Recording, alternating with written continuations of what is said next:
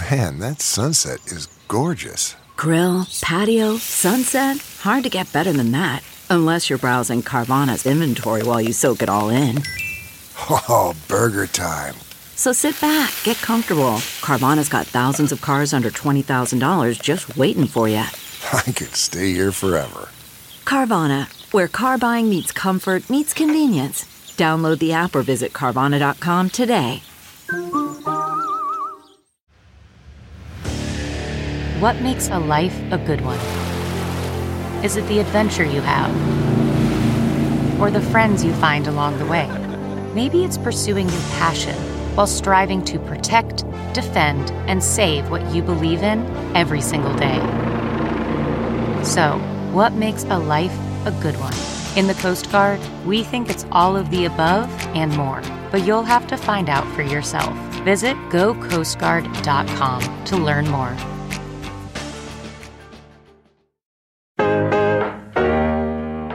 Welcome to the Refresh from Insider. I'm Carrie Donahue. And I'm Rebecca Knight. It's Friday, November 4th, and we've got the latest news you need and want to know. Plus, we talked to one TV writer from the hit show The Office about what it was like being one of the only black writers in the room. And I was finding out that a lot of shows just didn't want to have a diverse writer in their room. And I'm thinking to myself, like, what's the reason behind that? But first, here's the latest.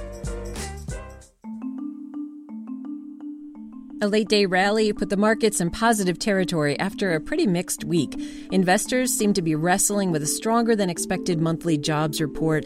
The economy added 261,000 payrolls in October, which is good. But as Insider's Matt Fox explains, markets are kind of confused, is the best way to put it. Investors are still trying to determine whether good economic news is bad news or good news for the stock market. Year to date, we've had 4 million jobs added to the economy, which sounds like great news, but when the Fed is trying to tame inflation, when the Fed is trying to slow down the economy by aggressively raising interest rates, the Fed really wants to see some weakness materialize, and they're just not seeing that yet. So at first, the market was excited to see such a solid jobs number, but it gave up a lot of those gains once it realized that the Fed is probably going to have to keep hiking interest rates.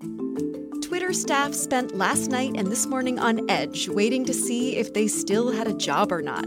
It's thought that around half of the social media platform's workforce is being cut by new owner Elon Musk.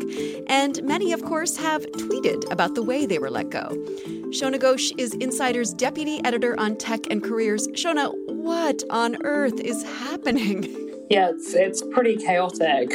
Sometime on Thursday, Elon Musk, or Twitter leaders under Elon Musk, notified people that some Twitter staffers would be terminated Friday, but it actually began happening a little earlier than anticipated. So a number of people overnight this morning woke up to find that they couldn't log into various work services, their email, their Slack, etc. had been cut off. But that's before, formal memos had been sent out. So it is a bit of a bloodbath, and I think poorly managed, because ultimately all these people are now free to tweet lots of negative things about Musk, about the company that's just let them go in quite a brutal way. We've already had a class action lawsuit filed in the US by a group of employees who say, we were laid off and not properly told, and we think that's illegal. So where does this leave Twitter and Elon Musk going into the weekend and even next week and the weeks to come? I mean, in some ways, Musk is kind of doing this, I'll just burn down the forest and see what grows back. This is maybe why he's, on paper, the richest man in the world. He's willing to take bets that the rest of us kind of balk at. On the other side, it's hard to understand how cutting all these teams is going to be good for the platform, how it's not going to terrify celebrities and advertisers. So I think it's a high-risk strategy for sure. Shona, thank you so much. No doubt we'll be hearing much more about this on the coming weeks and days and months. It's looking more and more like Donald Trump is going to run for president again in 2024. What makes me say that? Well, there's this from a rally last night in Iowa. I will very, very, very probably do it again, okay? And CNN says it's hearing from people close to the planning that an official announcement could come as soon as November 14th. Meanwhile, in the event the former president does announce, the DOJ is considering appointing a special counsel to oversee the 2 sprawling federal investigations against him. Need another sign that the economic outlook is worrisome? Well, Amazon says it's pausing all hiring in its corporate workforce. The company says the freeze will last at least the next few months, and it's largely because of growing concern over an impending recession. But it's also partly because the company has been on a hiring spree the last few years, and it says it needs to take a breather. It's that time of year again, daylight saving. I know. I can't help but groan too. Early Sunday, most of us will set our clocks back 1 hour.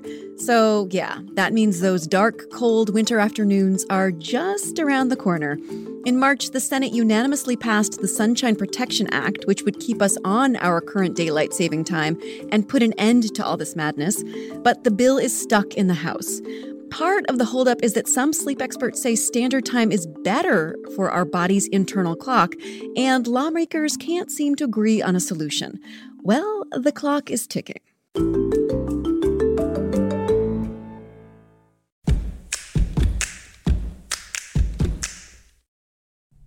Did you know you can share any of our segments on social media? Just look at the description section in your podcast app, and you'll see a little share link next to each story. It's super easy. Give it a try. A new package of sanctions against Russia goes into effect a month from now, and the U.S. and its allies have agreed on the terms for a price cap on Russian oil. You see, Europe is still dependent on some of Russia's supply, but of course the sales fund the war in Ukraine. So the price cap is a compromise. Essentially, the first time oil is sold on land or at sea, the cost will be capped at a price to be determined. But resales won't come under that rule. Russia has threatened to cut production if a cap is brought in, but U.S. officials say the country can't risk damaging a critical industry. When Kanye West, who now goes by Ye, wore a White Lives Matter shirt to a Paris Fashion Week event, a listener of a racial justice radio show decided to take action. The listener filed a trademark for the phrase, then transferred ownership to the show's two black hosts, Ramses Ja and Quentin Ward. The idea is to prevent Kanye or anyone else from making money on the phrase by, say, selling T-shirts. The rapper's partnerships with Gap and other clothing brands have been axed because of his recent anti-Semitic comments. Sean Diddy Combs is making history in the cannabis industry. He's just bought Cresco Labs for $185 million. And if regulators approve the purchase, it'll be the first and largest Black-owned multi-state weed company. He'll now be able to grow, manufacture, and sell retail cannabis products in New York, Massachusetts, and Illinois. Diddy says his goal is to create opportunities for Black entrepreneurs in industries they've previously been denied. The federal government plans to help 5 Native American tribes relocate to avoid climate disasters. The program will fund rebuilding efforts for 3 communities in Alaska and 2 in Washington state, away from coastlines and rivers that may flood in coming years. The coastal Makah tribe, for example, will use just over $2 million to build a new health clinic on higher land. The program could be a model that other federal agencies follow to help at-risk communities. Would you want your business to be used as a battleground in a violent video game? Well, that's what one Amsterdam hotel is dealing with after it appeared without permission in the newest edition of the massively popular Call of Duty franchise. Now the Conservatorium Hotel is considering legal action against Activision Blizzard, the company behind the first-person shooter game. And it's not the only one. A museum that closely resembled LA's Getty Museum was also included in the beta version of the game, but mysteriously disappeared in the final release. Dave Smith is back from paternity leave. He's here a couple of days a week, and he left us this interview.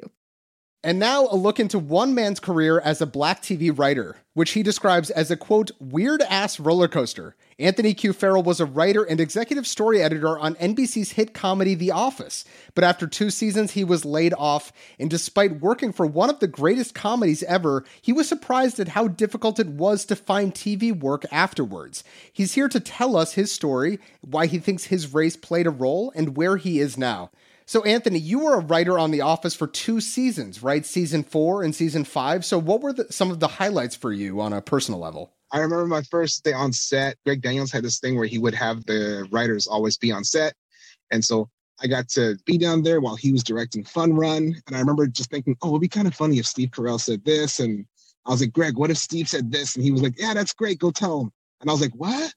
And I had to like walk over to like Steve Carell and be, hi, Mr. Carell, I'm Anthony, one of the new writers. I was thinking of maybe we pitch you this joke. And I pitched, he's like, oh, okay, great. And then, he did the line and I was like, oh my gosh, I'm in. This is happening. That must have been surreal. Yeah, it's just, I know, it was a Hollywood dream, right? Like as a kid growing up like in Toronto and in the Caribbean, just wanting to one day be able to like make TV and stuff. That is so, so cool. So you said in your piece that you were hired as part of an NBC diversity program. So The Office had 2 spots for writers of color and you got one of them. How did that program actually work? So like what they'll do is they'll offer these spots to writers of color to get them in on the ground floor. And hopefully things work out and you get experience and you get to move on up. And the studios would pay for the writers so it wouldn't come out of the show's budget. It would just come out of like the studio's diversity fund. Do you have any thoughts on the program itself, having been part of it? It's like Catch-22 that it's kind of like there are great things about it because I got the credit. I use it to further my career.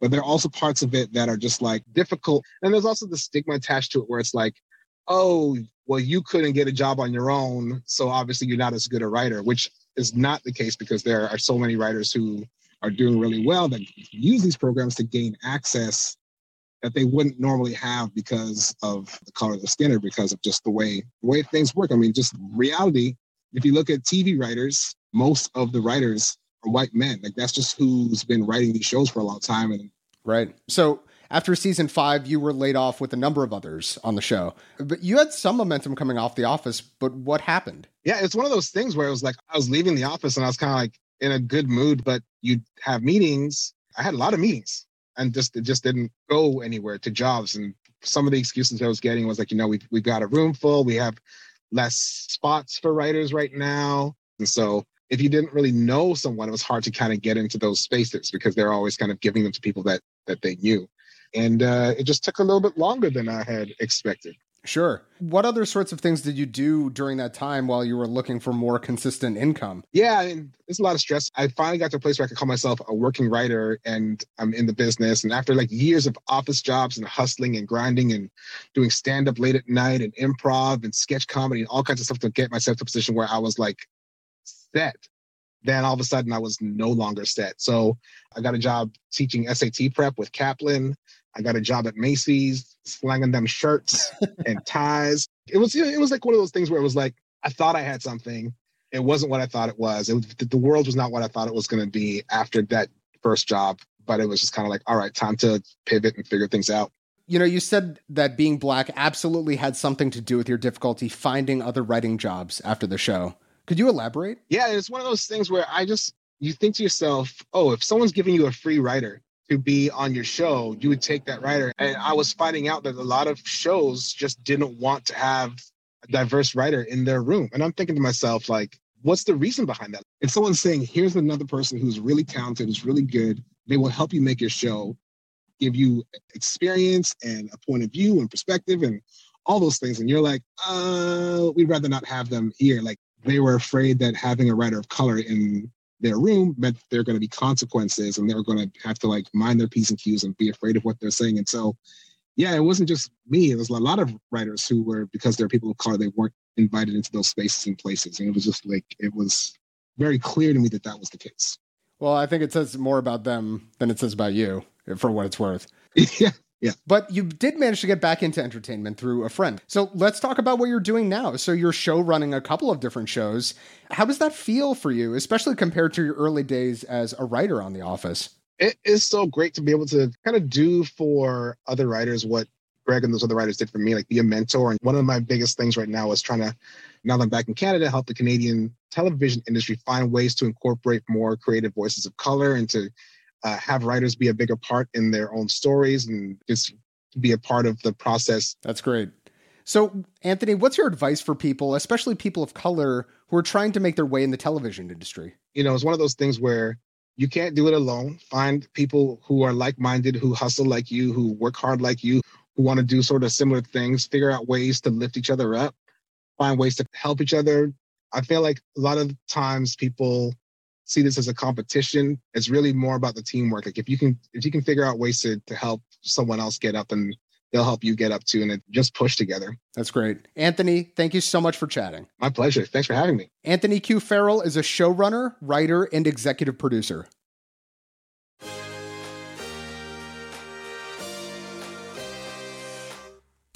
Make sure to follow The Refresh from Insider on Apple Podcasts, Spotify, or wherever you listen to your podcasts. And please leave us a rating and review. It helps other people discover the show. The Refresh from Insider is produced by Grace Eliza Goodwin, Frank Alito, Dan Gooding, Rob Gunther, Rebecca Ibarra, and Dave Smith. I'm Rebecca Knight. And I'm Carrie Donahue, the executive producer. Thanks for listening. Have a great weekend.